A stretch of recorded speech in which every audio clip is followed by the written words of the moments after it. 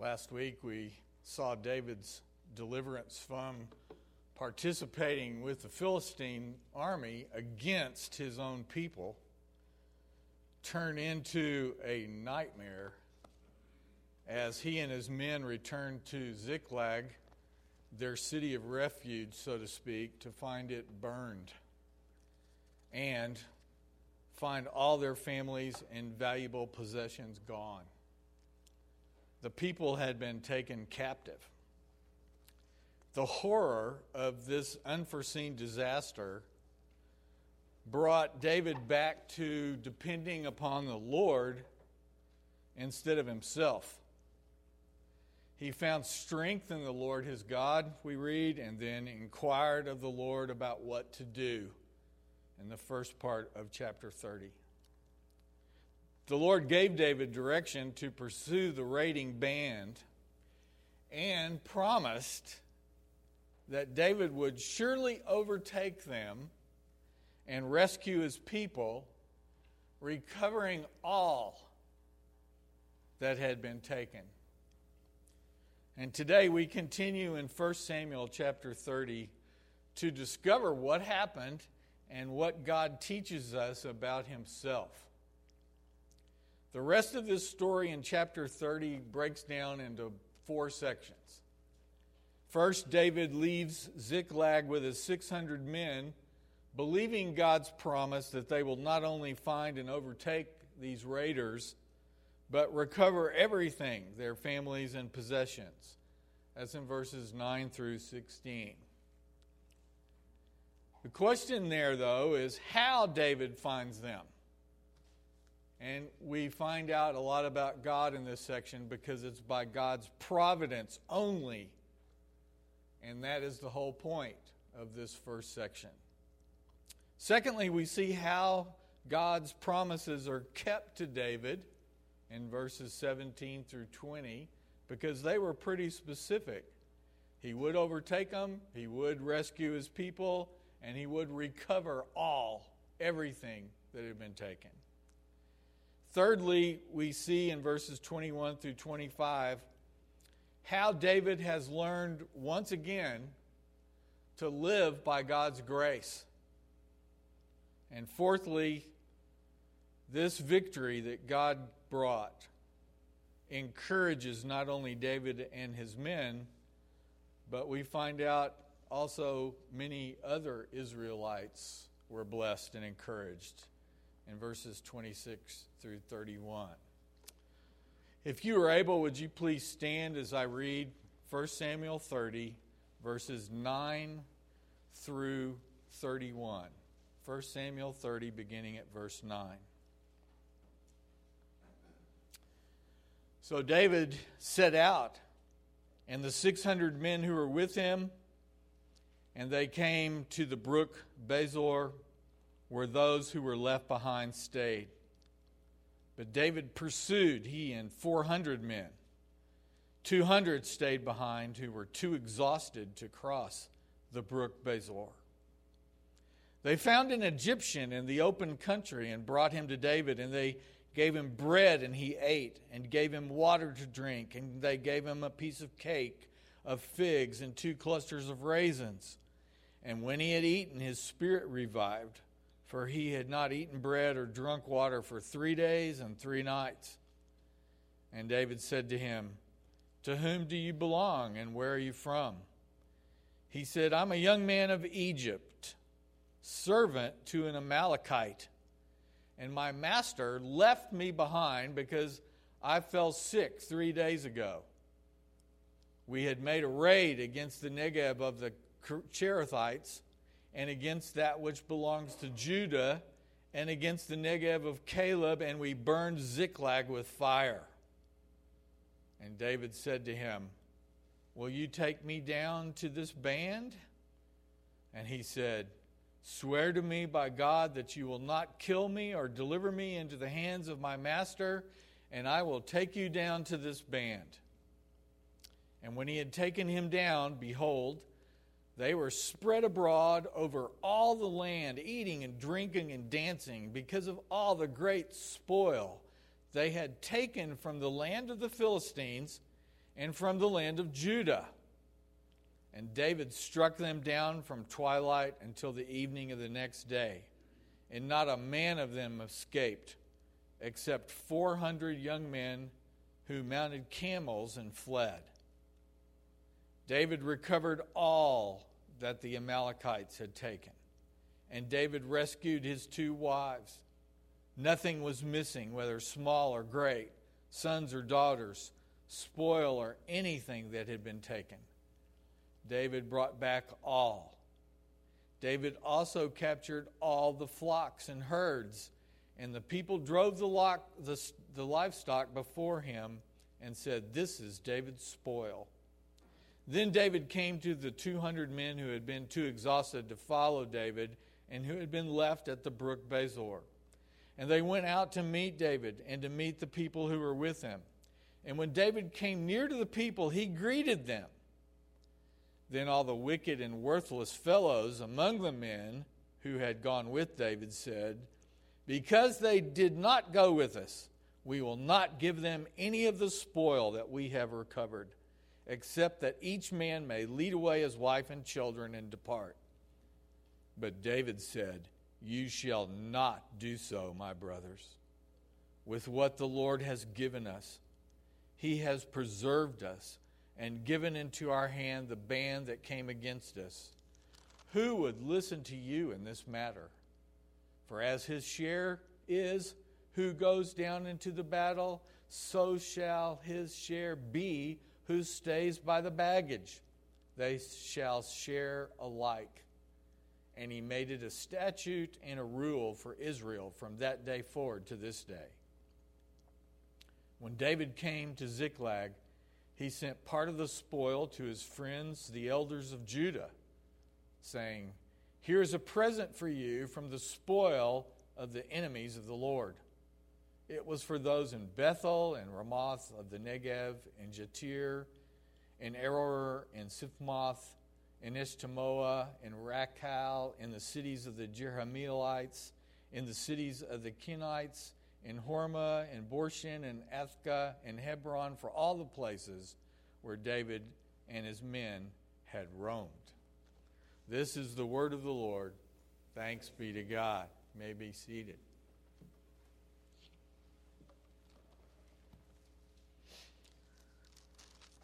Now, as we read this story, it should be evident how God's providence was so evident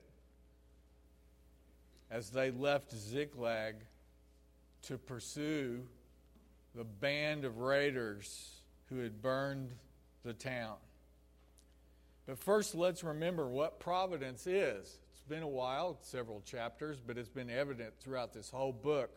Hopefully, this is one of those things you'll remember from 1 Samuel. Providence is God's gift and way of working for his people, and we need to know exactly what it means. But this is not an academic definition. This is more feet on the ground kind of definition. What is providence? It's that frequently mysterious, always interesting way in which God provides for his servants in their various needs. That frequently mysterious, always interesting way in which God provides for his servants in their various needs. So what was David's first and biggest need as he and his men set out to recover their families? Should be an easy question. David may suspect that it was the Amalekites who he is after, but we don't read that immediately in the text, do we? Even if he did know for sure who it was, how was he going to find where they went? This region of the world would be considered by most to be a vast wasteland at worst and a barren wilderness at best. All they probably could count on was the general direction that the raiders went, just by a process of elimination. That is, away from any settlements, etc. These were nomadic raiders. That means they moved around constantly. The text says, in verse 9 that they came to the brook or the wadi. Remember that definition? Bezor, which is usually a dry, not sometimes much bigger than a trench, but it's a place where a little brook runs when there's been rain somewhere and it flows downhill to wherever this is in this wasteland. This wadi was 15 miles due south of Ziklag, and it ran more or less east and west, kind of like this. Ziklag's 15 miles to the north. Now, as we realize what these dimensions are, we can learn some things, because we know that this march took its toll on David and his men. And these guys were not rookies. And we can get a very good idea about how rough this open terrain was by the fact that 1/3 of his men, 200, were so spent and exhausted that they just couldn't go any further. So David left them there and went on with 400 men. But to where? That's the question.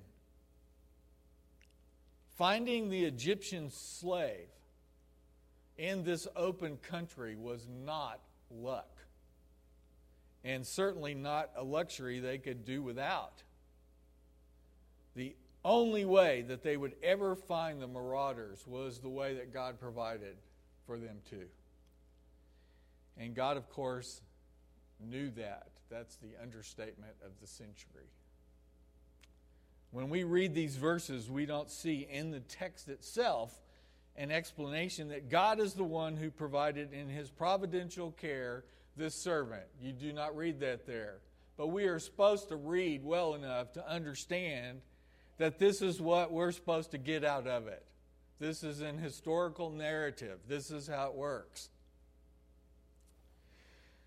He needed somebody to tell him where these Amalekites went, or whoever at this point, before he knew that for sure, where the raiders were.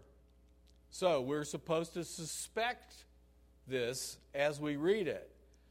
And the reason is because you and I need to ponder. We need to ponder and think about seriously how God supplies what is necessary to keep his promises to David. That's exactly what he's doing. And after this Egyptian is rescued from his own certain death in this barren land, he provided the answers to David's questions. And he even agreed to do what? To guide them to where the Amalekites would be. But you notice that he made sure first that David promised him he would live and not be turned over to his master, the Amalekite. Of course, that man probably would not be living much longer. Do you think that slave owner that discarded this slave when he was sick after the raid realized how that one act would be used by God to be his own undoing? The own undoing of all these Amalekites. In other words, this is another bright light shining in a dark place that should encourage us to see, yes, God is in charge and he does know what he's doing, and he uses everything to accomplish his purposes. In verse 16, we read, "And when the Egyptian had taken David down, behold, the Amalekites are spread abroad over all the land." And what were they doing? Eating and drinking and dancing because of all the great spoil that they'd taken from, and this is cool information here, from the Philistines, but that wasn't all, and from the land of Judah. So then we look at the second section here, next in verses 17 through 20, and we see how God's promises were kept. Because when he had inquired of the Lord and called the priest with his ephod, the vest that included the Urim and the Thummim, which is the way in the Old Testament you could get answers to yes and no questions about what he should do, and God answered those questions specifically that way. We need to see Well, did God keep his promises? Which helps us answer the question, does God keep his promises? In these 4 verses, we get a short but very vivid description of how completely God kept his promise to David. And it certainly wasn't hard to surprise these people in the middle of nowhere, so far south of anywhere that had any name at all. They were too busy celebrating their successes. Notice what the text says. Only 400 young men escaped on camels. Did that create any gray cells stirring amongst you? What does that say about the size of their whole group? David only had 400 men with him. And this says only 400 men escaped on the back of camels. This was a huge gathering of probably all sorts of Amalekite raiding bands that had been spreading out all over the country doing their duty to their name. Huge, huge bunch of men. What is emphasized in these verses? This is pretty hard to miss. Did you notice which word? David recovered all that the Amalekites had taken. Nothing was missing, whether small or great, sons or daughters, spoil, or anything that had been taken. Then we read again, David brought back all. David also captured all the flocks and herds. The people drove the livestock before him and said, "This is David's spoil." Do you see Christ in the Old Testament? The answer to that is none of us see him as vividly as he really is, portrayed, looked to, pointed to. David is a type of the future King of Kings who will bear his throne, the coming Messiah.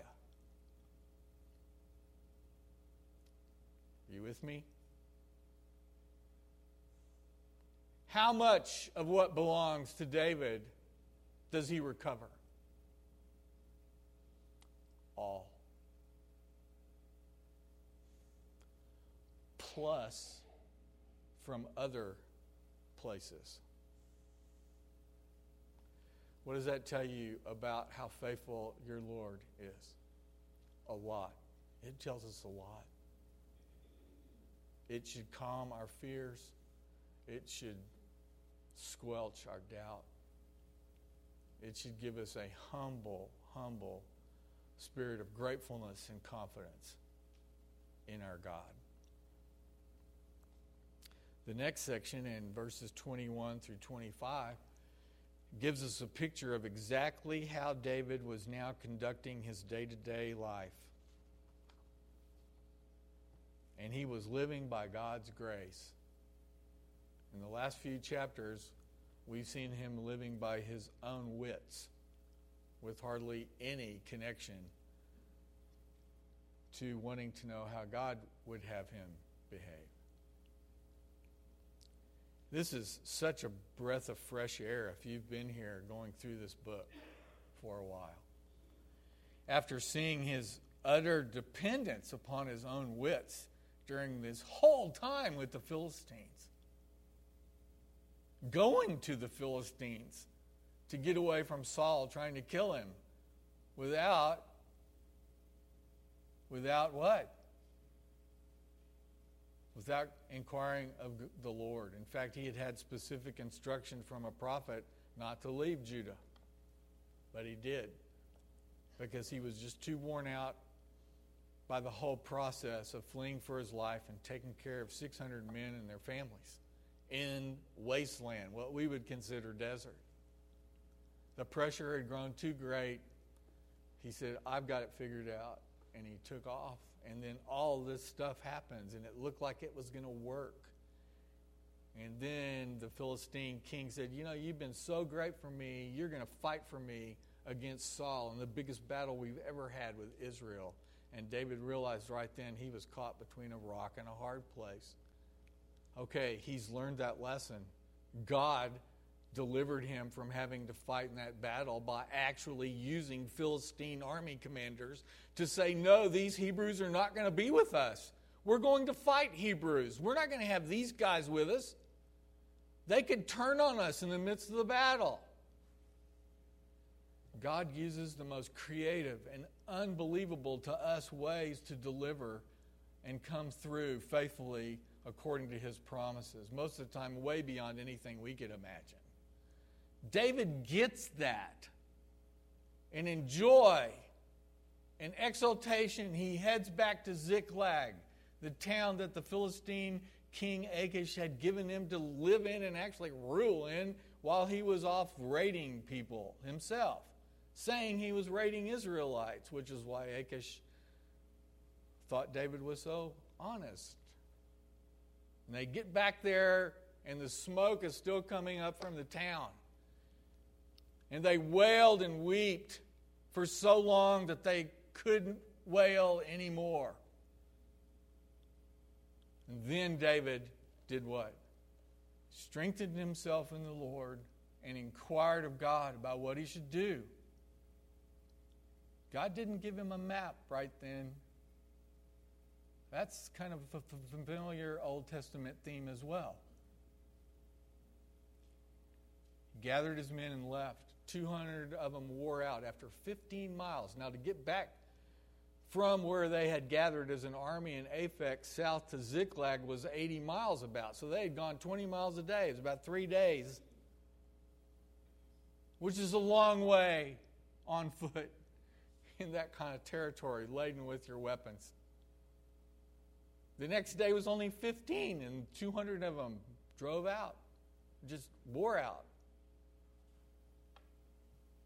We need to understand this as we look at this, because as David is living by grace now, he is again, giving us glimpses of what the King of Kings does for us in our own lives. When David and his 400 men and all their families and animals get back to the 200 men at that wadi, mean, greedy, graceless behavior erupts. Some of y'all might have experienced small amounts of this on the way to church this morning. It erupts in the most interesting times, does it not? But these men were serious. The men who were able to go on the whole mission, many of them, it says, made a demand. We read in verse 22, then all the wicked and worthless fellows among the men who had gone with David said. Now that tells you something right there. Remember, these guys have been with him for a long time. And remember earlier when they gathered together in another wilderness area, they were fleeing or their lives were in such bad shape, they showed up. So we know that a lot of these men had been through it. And we see every once in a while that they go back to their bad habits or their real attitudes come out. Maybe at first they knew that David had been anointed king already, but he wasn't reigning because Saul was in the throne and they wanted to throw their chips in with the guy they thought would be it. But you know, that kind of lessened and lessened as more time went by and nothing happened and Saul was still alive, especially when David spared Saul's whole life twice in circumstances that looked like they were just given to him on a platter. And he said, no, I will not kill the Lord's anointed. He knew that was not his place to do it. So these guys have been reined in several times because they saw it as, hey, you can get him now. You can go be king. It'll be over. Well, this is an interesting twist on this little plot, is it not? Because they didn't go with us, we'll not give them any of the spoil that we have recovered, except that each man may lead away his wife and children and depart. Be grateful for that, you guys, that pooped out after 15 miles and couldn't go any farther, waiting at this little brook, guarding the baggage. I'd be willing to bet that every one of us has had this attitude more than we want to admit, and when we see it, it makes you just want to go like that. So the question is, how's David going to handle this one? This is another way of these men saying, you didn't fight, so you don't get anything but your family's back. Sounds like a lot of pure malice and selfishness is on the loose in David's camp. So David then dealt with this situation in a way that mirrored many of the ways God had dealt with him. Let me say that again. David then dealt with this situation in a way that mirrored many of the ways that God had dealt with him. Because in David's life, he'd never ignored God's instruction, never tried to figure out things his own way, never done anything selfishly. Get it? Notice first that there is a warmth to what David said and how he said it. I don't think too many of us, maybe any of us, would have started off with, "You shall not do so, my brothers." True? You idiots. What do you think you're doing? Who do you think you are? And we would have probably gone on from there.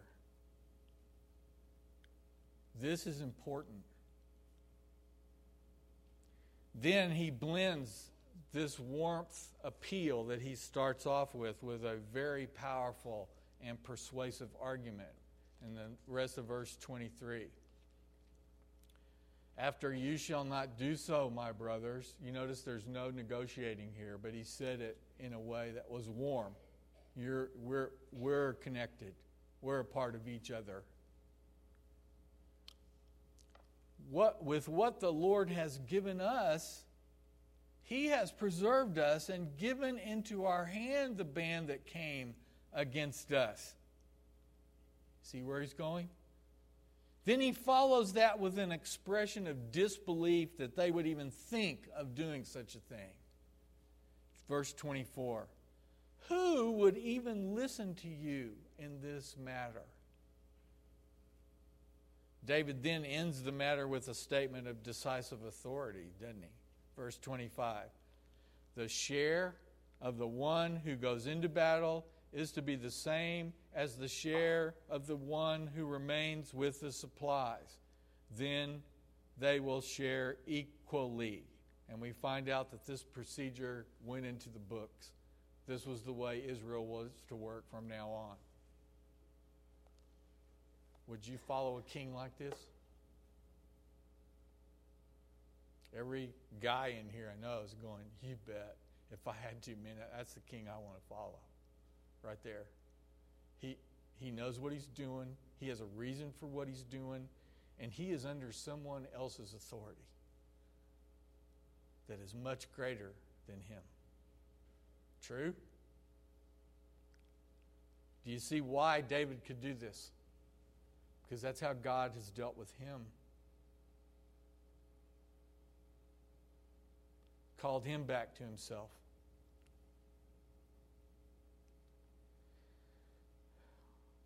We need to look at this even closer because it's another Old Testament event that helps us understand the important difference between operating out of works and living by God's grace.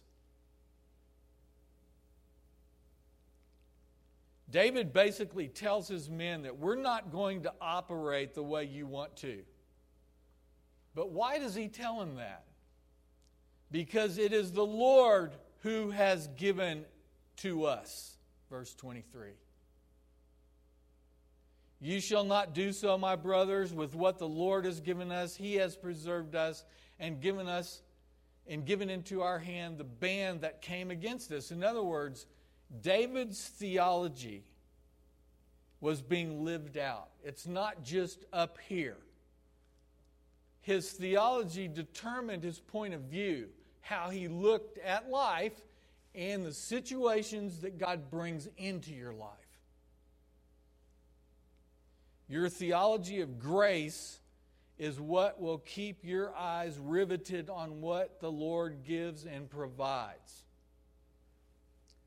Now, do you remember a certain parable that Jesus told about servants that were hired in the morning and servants that were hired in the evening, and the guys in the morning wanted full pay and the guys in the evening got paid full, and the other guys were jealous, and it goes back and forth? Remember what does that point ring a bell?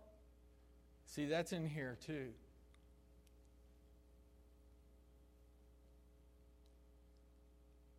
The men causing the disturbance were operating out of a works mentality. And you know how works will always show up in our lives? Knowing that we're off target, that we're not operating by grace? Because works are always impressed with their own contributions. Sometimes explicitly, literally. If you're operating out of works, you get upset if people don't notice. If you're operating out works, you get upset if you're not rewarded the way you think you should be. If you're operating out of works, you want plaques all over the place with your name on them. If people give them to you, that's great, but usually the person that's operating out of works is really bitter if those things do not happen. Anybody fall into that category? Oh, I think that's something all of us go back to really quickly. Their demand makes some sense. It's logical, doesn't it? Isn't it? But it only makes sense if you never recognize where your real help comes from.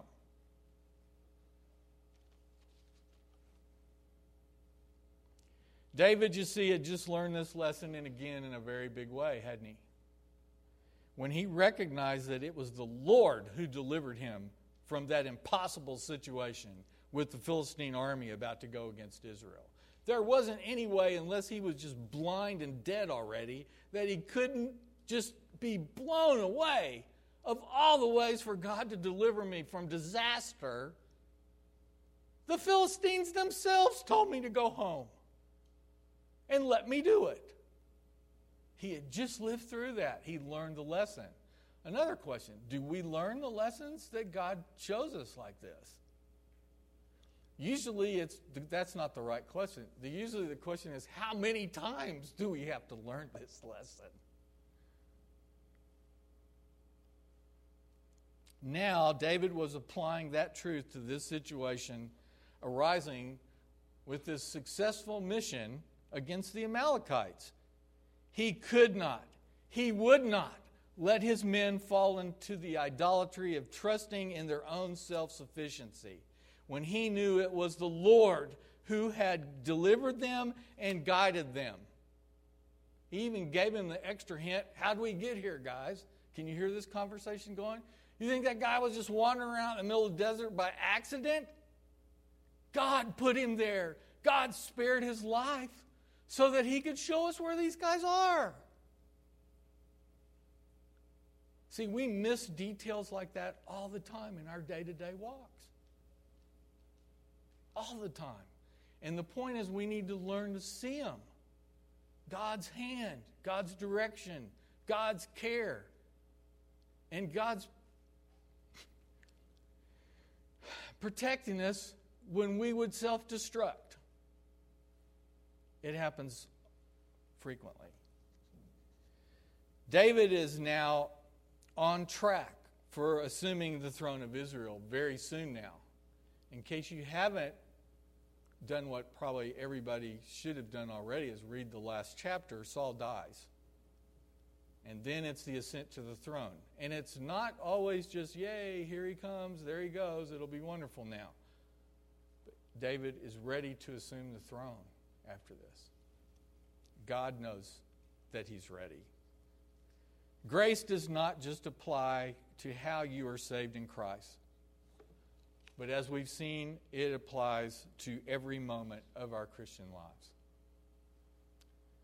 For David, this means he knows what must occupy every moment of his upcoming life as the king. And even then, we know that some of the biggest stuff that he fails in is still in the next book. But he knows this. He's operating out of grace. In other words, what should dominate David's thinking and control his decisions and action is what the Lord has given him and the Lord's people.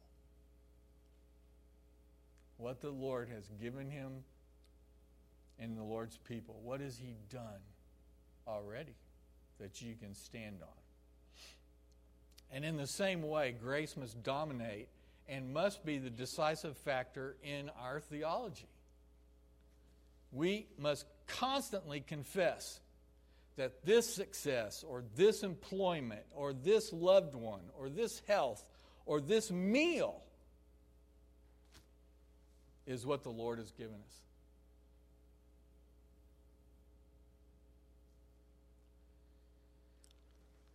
One rendering of 1 Corinthians 4, the first part of verse 7 says something that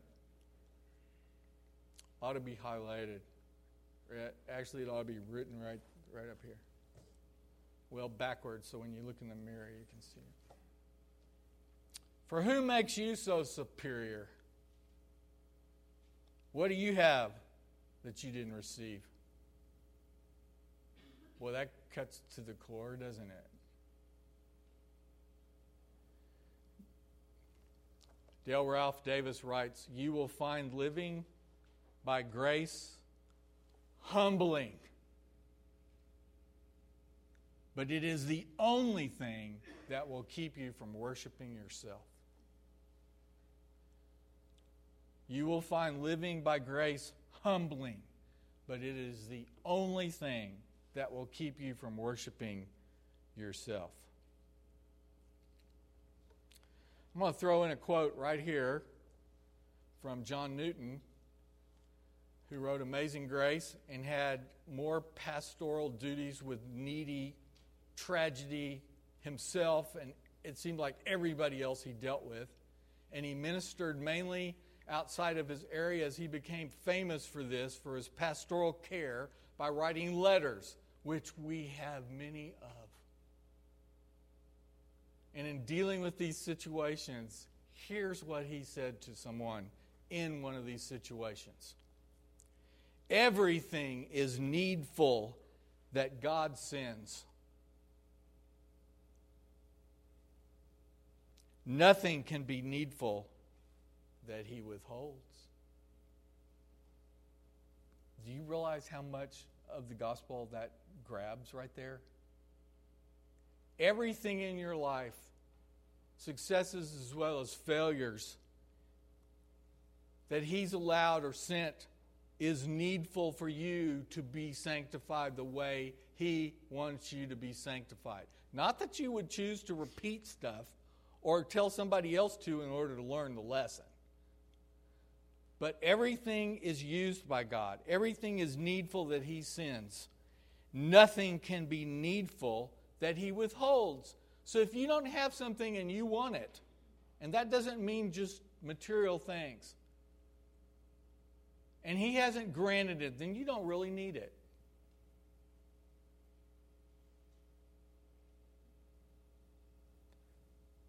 We ought to stop right there, but we've still got the end of the chapter.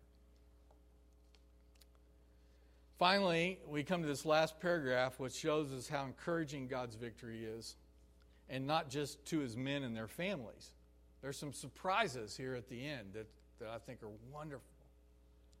Verse 26, when David came to Ziklag, he sent part of the spoil to his friends, the elders of Judah, saying, "Here's a present for you from the spoil of the enemy of the Lord." And then at the end of the chapter, which would be better if I read it silently, because every Jewish name in the world is in there, Hebrew name in the world. Got it? I mean, the list is there. Now, why would God put the list there of all the people that He sent stuff to?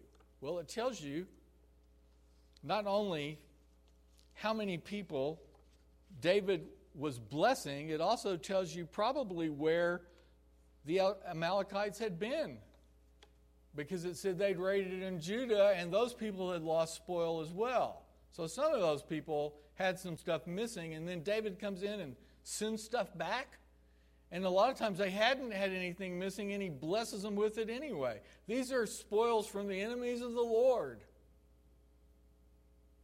Does that kind of sound like the return of Christ to you? And there's some little things in there that just make you kind of excited when you realize this is how it's going to wind up. This is how it's going to finish. So there's this long list of where he sent the parts of the spoil that the Lord had given them from the Amalekites. And the big understanding there is in verse 16, where we learn that the Amalekites had raided places in the land of the Philistines and in the land of Judah. So many of these communities had experienced the Amalekite raids. And now David is returning some of their stolen loot. But you know what? This is also a very wise way for David to win more support and preparation for the coming day, sooner than he probably realized, that he would be assuming the royal throne of Israel. The huge number of these gifts of the Amalekite loot he got back by the Lord's hand should remind us again of how faithful God is in delivering on what he promised to David. You can hear David's understanding of this fact by what he said to these recipients. Again, here is a present for you from the spoil of the enemies of the Lord. What did not he say? What didn't he say? How would you have said it? How would a politician have said it? Well, guys, I told the men to save some of this for you after our great and wonderful victory where we all fought with extreme strength, wisdom, and knowledge. So here's part of it for you. Count it as a blessing from me. Not one word pointing to himself. David had learned to live day by day by grace again. What a way to teach us this. Now, in case you're wondering or feeling sorry for the Amalekites, let me read you, in closing here, before we get to the celebration of the Lord's Supper, a list of sort of what the Old Testament reveals to us about the Amalekites, okay? From the books of Moses, they'd been repeatedly attacking Israel beginning in the Exodus 17:14. I, the Lord, will utterly blot out the memory of Amalek from under heaven. Exodus 17:16. The Lord will have war with Amalek from generation to generation. Deuteronomy 25. Remember that what Amalek did to you on the way as you came out of Egypt, how he attacked you on the way when you were faint and weary and cut off your tail, those who were lagging behind you. And he did not fear God. Therefore, when the Lord your God has given you rest from all your enemies around you in the land that the Lord your God is giving you for an inheritance to possess, you shall blot out the memory of Amalek from under heaven. You shall not forget. Did they obey? No, they did not. So they continued to be this pest. This is a great illustration of the spiritual war going on around us, and the consequences and repercussions of sin down through the ages. The point is that because the Amalekites have constantly been at war with God's people, they must deal with the shepherd. The bigger picture that this portrays is the greater war between the Lord's people and his enemies, which will not be finally settled until the King of Kings returns in glory. David's victory then here in chapter 30 of 1 Samuel is a promise and a picture of how it will be when the King of Kings makes the Messiah's enemies his footstool. It will happen, no matter what happens in between now and then. Somebody observed that this chapter by the way, if a freshman in English class could get this picture if they were looking for the big themes. This chapter begins in tragedy and ends in triumph. But the point is that the Lord has a way of doing just that, doesn't he? Beginning with what looks like tragedy and ending in triumph. Let's pray as we prepare for the Lord's table. Father, again, we come before you with thankful, encouraged hearts as we see how you are completely faithful. We see that as your faithfulness to David, who you chose to be the next king, is being laid out before our very eyes in some of the strangest circumstances we've ever read about. And we see your hand in all of it, and we see his suffering through it, his learning process through it, and how it all depends on you, and how depending on you and living by your grace, knowing what you have given us, for him, the promised Savior to come, for us, the Savior who has come, is the only thing that will guard us from the idolatry that tries to grow continually in our own hearts. Oh God, we pray that as we come to the table this morning, that we would understand that Jesus instituted this meal for us to picture the very same truths about him and your purposes for us. And we pray that you would seal this and sear our hearts with these truths. And we ask that in Christ's name. Amen.